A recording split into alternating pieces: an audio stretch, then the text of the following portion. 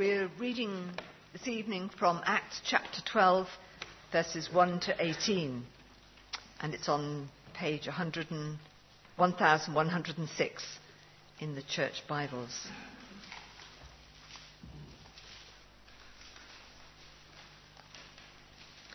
So Acts chapter 12 and verse 1.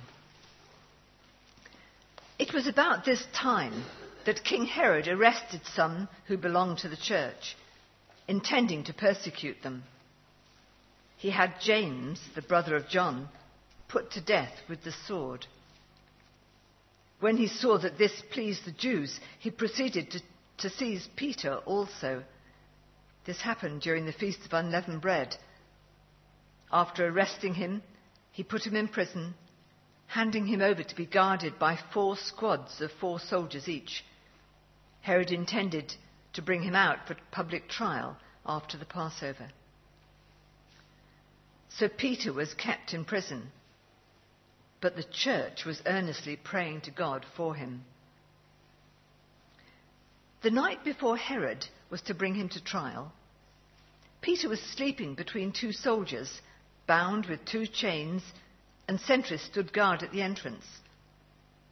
Suddenly, an angel of the Lord appeared, and a light shone in the cell.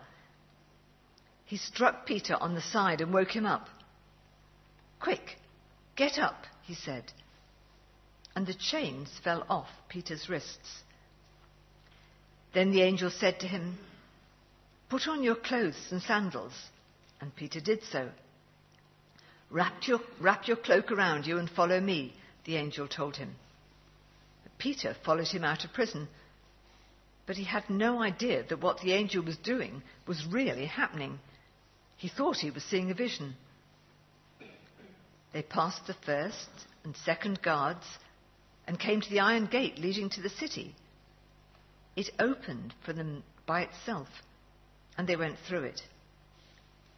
When they had walked the length of one street, suddenly the angel left him, and then Peter came to himself and said, "Now I know without a doubt that the Lord sent his angel and rescued me from Herod's clutches and from everything the Jewish people were anticipating." When this had dawned on him, he went to the house of Mary, the mother of John, also called Mark, where many people had gathered and were praying. Peter knocked at the outer entrance, and a servant girl named Rhoda came to answer the door. When she recognized Peter's voice, she was so overjoyed, she ran back without opening it and exclaimed, "Peter's at the door." "You're out of your mind," they told her. When she kept insisting that it was so, they said, "It must be his angel." But Peter kept on knocking, and when they opened the door and saw him, they were astonished. Peter motioned with his hand for them to be quiet and described how the Lord had brought him out of prison. "Tell James and the brothers about this," he said, and then he left for another place. In the morning, there was no small commotion among the soldiers as to what had become of Peter.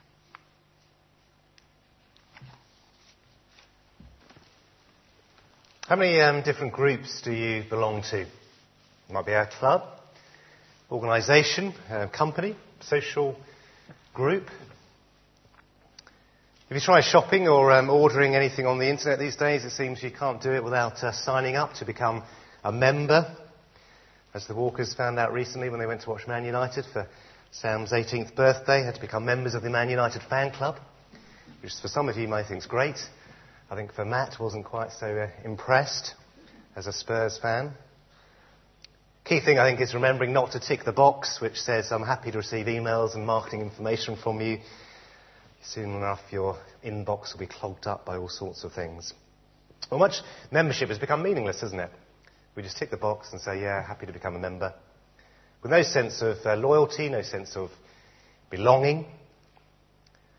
But a true sense of belonging is important, isn't it? If we truly belong to someone, something, then we're prepared to stand up for that cause, for that person. We're prepared to make it known. We're prepared to make sacrifices for them. Brazilian footballer Kaká made it clear who he belonged to after winning the Champions League final for Milan in 2007. You may remember this picture, taking off his shirt to show he belonged to Jesus. Now, it might not have cost him much to proclaim that he belongs to Jesus, but for others, of course, it can be much more costly, as we heard earlier on for Andrew in his presentation. And it was no different in the days of the early church. Our passage this evening starts with some pretty harrowing words, doesn't it? Have a look at verse 1 there of chapter 12. It was about this time that King Herod arrested some who belonged to the church, intending to persecute them. Now, if you know the story of James and John earlier in the life of Jesus, you remember they asked him that question, whether they could sit at his right and his left hand in glory, thinking that following Jesus was all about glory. And Jesus told them, you don't know what you're asking. He said, can you drink the cup I drink? Or be baptized with the baptism I am baptized with? They said, yes, we can. And Jesus said to them, yeah, you will drink the cup I drink and be baptized with the baptism I am baptized with. But to sit at my right or left hand is not for me to grant. These things belong to those for whom they have been prepared. But when he said, you will drink the cup I drink, what he meant was that you would undergo the same suffering that I will. And here we see in this passage the stark fulfillment of that prophecy. James, as it says in verse 2, Herod had James, the brother of John, put to death with the sword. That is the end of his life. And if that wasn't enough, it goes on, when he saw that this pleased the Jews, he proceeded to seize Peter also, obviously with a view to killing him. This Herod Agrippa, was a ruthless tyrant, but he knew he needed the support of the people. And it looked like his moment had come. His moment to persecute an unpopular minority without any fear of retribution. They looked like an easy target. And for the church, it looked like it was going to be the start of a new wave of persecution. And of course, that wasn't anything new. Let's just look back at a few pages in Acts to remember the story of the early church. And if we looked at chapter 4 that we studied last Sunday evening, you remember that Peter and John had been arrested simply for teaching people, for proclaiming in Jesus the resurrection of the dead. But we were told they were released, and they continued to preach. They continued to perform miraculous signs and wonders, and as they did so, more and more people believed and joined them. Now, at that point, the religious leaders were filled with jealousy, we're told. They arrested all the apostles. And again, we're told during the night, an angel opened the doors of the jail, told them to go and to tell people the full message of this new life. That's what the angel told them to do. So they were brought back again. They were flogged. And they were ordered by the authorities not to speak in the name of Jesus. But have a look at chapter 5, verse 41. And you'd have thought with all this intimidation, with all this persecution going on, they would probably just keep quiet for a little while. But it says there in verse 41, the apostles left the Sanhedrin, rejoicing because they had been counted worthy of suffering disgrace for the name. Day after day in the temple courts and from house to house, they never stopped teaching and proclaiming the good news that Jesus is the Christ. Well, things are looking good, but then you go into chapter 7 and chapter 8, and things start to take a serious downward turn. Here we read of Stephen, who was arrested and stoned to death, becoming the first Christian martyr. And that, we're told at the beginning of chapter 8, triggered widespread persecution against the church, as it says in chapter 8, verse 2. On that day, a great persecution broke out against the church at Jerusalem. And all except the apostles were scattered throughout Judea and Samaria. Godly men buried Stephen and mourned deeply for him. But Saul began to destroy the church. Going from house to house, he dragged off men and women and put them in prison. Now, the amazing thing is that just as things start to look pretty grim for the church, Saul, the man who'd supported the stoning of Stephen, the man who was responsible for the persecution of the church, wanting to destroy the church, is converted in dramatic style. And he joins the church. He belongs to the church that he was once persecuting. And at that point, things seem to calm down. And all those Christians that have previously been scattered there, they're spreading the gospel, they're preaching the good news, and churches are being planted. Things are looking great. And then we get to chapter 12. And again, we have a serious setback. A new wave of persecution for the church that starts with the killing of James and the arrest of Peter and his expected execution. And it's a reminder that throughout history, the church has experienced these continuous cycles of expansion and growth, followed by periods of opposition and decline. And this passage is a great reminder, a great encouragement that the powers of death and hell will never prevail against Christ's church because it's securely built on a rock. Jesus Christ is the foundation. But let's have a look at this exciting story. Let's have a look at what the Christians here are up against. Now, Luke here goes to great lengths, doesn't he, to describe just how tight the security is around Peter. And so the usual arrangements of being handcuffed maybe just to one soldier. Here he is sleeping between two soldiers bound with chains. And we're told sentries stood guard at the entrance. There are 4 squads of 4 soldiers each dedicated to making sure he doesn't escape. Now, if this was James Bond or Hannibal Lecter in Silence of the Lambs, and we see a prisoner, a highly dangerous criminal in a box with all sorts of security mechanisms, for you that have seen Skyfall, this is a familiar picture maybe. You see that happen in a film, and you know he's going to get free, don't you? You know through some amazing escape, he'll be out of there. But this isn't fantasy that we read here. This isn't movies. This is real life. And we're told that Herod intended to bring Peter out for public trial after the Passover. Now we know what that means. It will probably be a sort of show trial. He won't get a fair trial. James has just been put to death with a sword. He didn't get any particular trial that we hear about. And Peter, we're expecting, will be tried and executed. And of course, the church would have been really worried. This was their leader about to be killed. Now, hopefully they wouldn't have forgotten how Peter had been arrested before, and in that similarly hopeless situation, he'd been released. Remember what happened there when he was released, as we looked at last week? The first thing they did after he'd been released was praise God for his sovereign power, his power over the earth. And they quoted from Psalm 2, which we read earlier in this evening. A psalm which talks about human kings and rulers gathering against the Lord and his anointed one. And just how ridiculous that is. Because what will happen will only happen if God allows it to happen. Herod and Pontius Pilate were guilty of the death of Jesus. But we're told that they only did what God's will had decided beforehand should happen. Now, there will be times when we look at a situation we're in and think, it's impossible for us to do anything about it. It may be governments establishing new laws that are dishonouring to God. I've been hearing a lot recently about the bill on about gay marriage.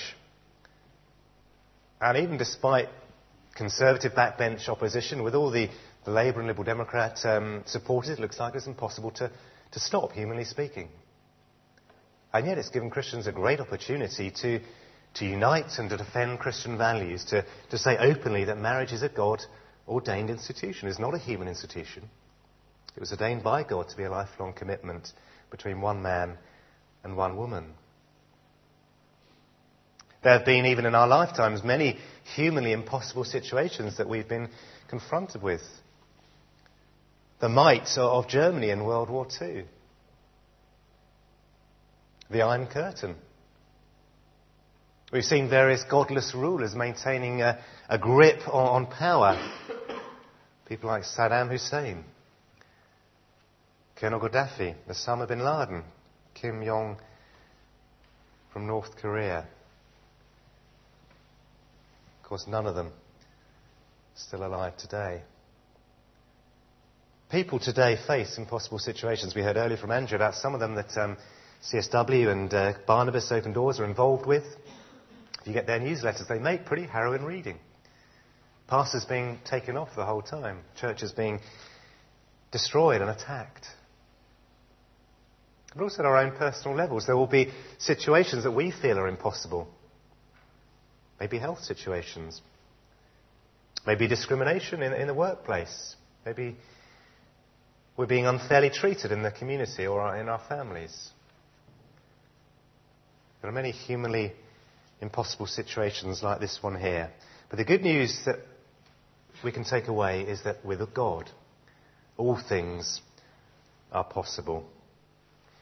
And the remarkable thing about Peter's escape here is that it is unremarkable when we read it. If this were James Bond escaping from the clutches of some terrible baddies, there will be a highly sophisticated escape that he's worked out, that he can do. There will be lots of suspense. There will be guards with machine guns chasing him. There will be a fast car chase and a fight on top of a train. But what happens here? An angel appears. A light shines. The angel strikes Peter on the side and says, "Wake up." Which is surprising in itself, isn't it? That Peter's asleep. He's about to be tried and probably executed, and he's calmly asleep. It's in God's hands. But the angel tells him to get up, and we're told the chains fell off. They just fell off like that. Put your clothes on, put your sandals, and follow me. And Peter does just that. It's also normal that he doesn't know if it's really happening, or if it's just a dream or a vision here. They pass the first guards, the second guards, they reach the iron gates, and they open by themselves, and they go through. And when they'd walked the length of one street, suddenly we're told the angel left him, and he's alone. Job done. And Peter's standing there in the middle of the street, realising that actually this is no dream. He really is here. This really has happened. He's escaped from prison. And I think the whole passivity of Peter in this attempt is showing that God was behind all this. There's nothing down to Peter. God is the one who's rescued him. He knows without a doubt that it was the Lord who sent that angel. It was the Lord who rescued him from Herod's clutches. He's free, and it's down to God. Now, if you've read the book, I don't know whether you know the book, The Heavenly Man, you will recall a similar episode in the life of a guy called Brother Yun. He was a member of the house churches in China, but somebody who refused to join the government-controlled churches and was imprisoned and tortured by government authorities. However, he continued his ministry while in prison, and through him many prisoners and even some prison officials became Christians. He was moved between different prisons and ended up at the Shenzhou maximum security prison, somewhere where nobody had previously escaped. And one day he describes how he heard the voice of the Holy Spirit telling him to simply walk out the heavily guarded prison gate, despite having had 2 legs broken, risking being shot to death on the spot. And yet, he said he obeyed the voice. He walked straight through several prison doors that were somehow left open, past prison guards for whom he seemed to be invisible. And although many have expressed doubts, well, how could such a thing happen? Apparently, prison guards lost their jobs for what was described by the state investigation as an embarrassing mishap, and which concluded that he received no human help in his escape. Reports that have been confirmed by numerous prisoners who occupied the same prison cell. Now, as with all miracles, some people will be dismissive, but with God, all things are possible. In the same way that he can release Peter from a high-security prison in the first century, he can release somebody from China in the 21st century. But whilst God has the power to do anything he wants, in whatever way he wants, using whatever means he wants, more often he chooses to work through the prayers of his people. Having described the hopeless situation in the opening 4 verses of this chapter 12, with James having been killed, Peter facing the same future, what does it say? Have a look in verse 5. So Peter was kept in prison, but the church was earnestly praying to God for him. Now we often think of prayer as something we do as a sort of last resort. If there's nothing else we can do, we just want to get out and do something, as if our own efforts are somehow going to be more effective. But prayer is the most powerful weapon that we have. And what does it mean here to say they were praying earnestly? Well, I think it conveys two ideas. One is perseverance. And that's, in our verse for the year, isn't it? Be faithful in prayer. Be constant in prayer. Don't give up. Even when it looks like your prayer is not being answered in the way you expect it to be answered. Keep on praying. Continue to seek the Lord's will. And the other is, I think, an intensity. Pray with passion and urgency. Pray as if you really want and are expecting an answer to this thing that you're praying for.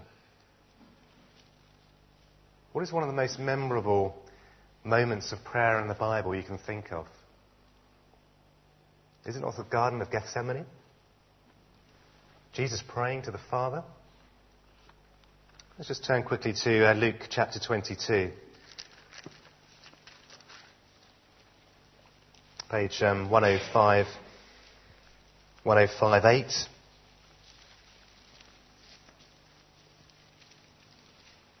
Luke chapter 2, verse 39. It says, Jesus went out as usual to the Mount of Olives, and his disciples followed him.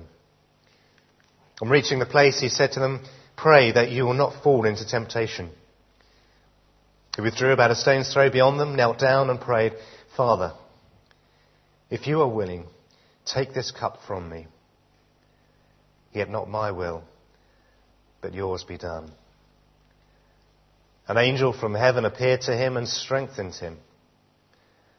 And being in anguish, he prayed more earnestly, and his sweat was like drops of blood falling to the ground. Jesus persevered in prayer whilst the disciples slept, and he prayed with passion and urgency. He prayed earnestly. He was in anguish. The moment was imminent. He was about to be arrested. He prayed for strength to resist the temptation not to do the Father's will. He wanted to do it. He prayed that it would be done. Here in chapter 12 of Acts, the church is praying earnestly because they don't want Peter to die. They want God's will to be done. And if it is God's will, that he would rescue him. And they're praying with urgency because they know that he doesn't have long before he will be executed. And they're persevering in prayer. They're not giving up. When Peter does escape, he goes to the house of Mary. It says, many people had gathered and were praying. This is the middle of the night. They're still praying. And look at the reaction when Peter arrives. You wonder if, when they hear that knock on the door, there's probably a sense of fear and panic. After all, Herod's already arrested some who belong to the church. There's no reason why he couldn't come and round up a few more. And what do? They send the servant girl, Rhoda, to go and see who it is. Very brave of them, wasn't it? To send the servant girl. And then we have this comical situation where she recognises Peter's voice, but instead of letting him in quickly, she runs back to the others, leaving him at the door, and says, "Hey, guess what? It's Peter. He's at the door." They say, no, don't be silly. I know we've been praying for him, but we don't expect him to be released just like that. It's such a human story, isn't it? We can all relate to that. Meanwhile, Peter's still there knocking away, thinking, are they ever going to come and open this door for him? Well, eventually they do. They open the door. And sure enough, it's Peter. And they're astonished. And Peter tells them, or signals them, just be quiet.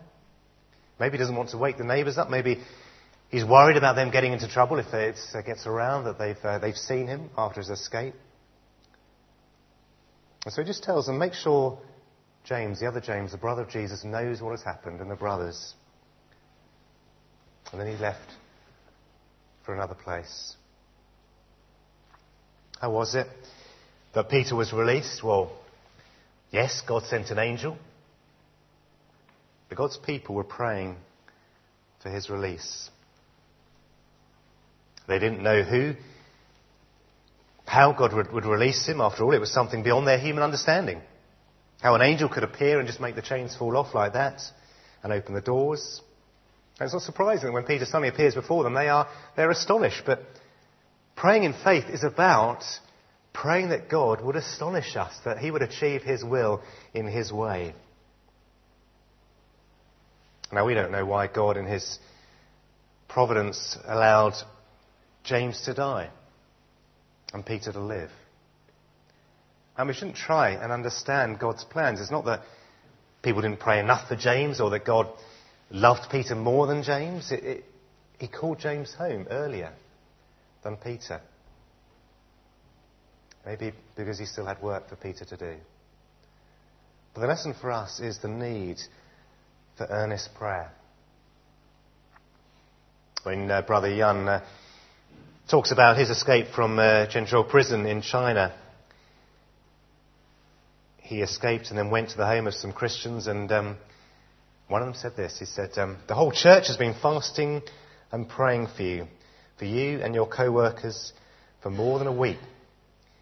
Yesterday the Holy Spirit told my mother, I will release you, and the first place he will stop will be your home. He will stay for a short time and pray with you. Power of prayer. At the beginning of this chapter, everything seemed hopeless. There was nothing to be done. Herod was wielding his power. Those who belonged to the church were being arrested. They were being killed. And yet by the end of the chapter, there's been a complete reversal. If you read on the next few verses, you'll see that because Herod, it tells us, did not give praise to God, he was struck down by an angel of the Lord. A little different from the angels we'll see in the nativity plays. And the chapter finished. Have a look at verse 24. But the word of God continued to increase and spread. And that provides the introduction to chapter 13 and the missionary journeys of Paul. It's a great encouragement, isn't it, that tyrants like Herod may be permitted for a while to think that they are powerful to hinder the spread of the gospel, but they will not be allowed to last. Sooner or later, they will be broken, they will fail, and the work of the gospel will continue. Nothing can stop the spread of the gospel, particularly when God's people come together in prayer. We're just coming to the end now of this short series on prayer over these last 3 weeks. And the key message, as hopefully you picked up through this, is believers coming together in prayer. Remember in chapter 1 we looked at, and the key verse there was they all joined together constantly in prayer as they waited for the Holy Spirit to come. Last week it said they raised their voices together in prayer to God. And this week it says in chapter 12 verse 5, the church, the gathered church, the believers coming together, was praying earnestly to God. The early church was a great inspiration to us in terms of their commitment to prayer. And as we look ahead to 2013, all the challenges it holds in store for us as a church, let this be an encouragement to us, inspiration to us, to come together regularly and earnestly in prayer. Let's pray now.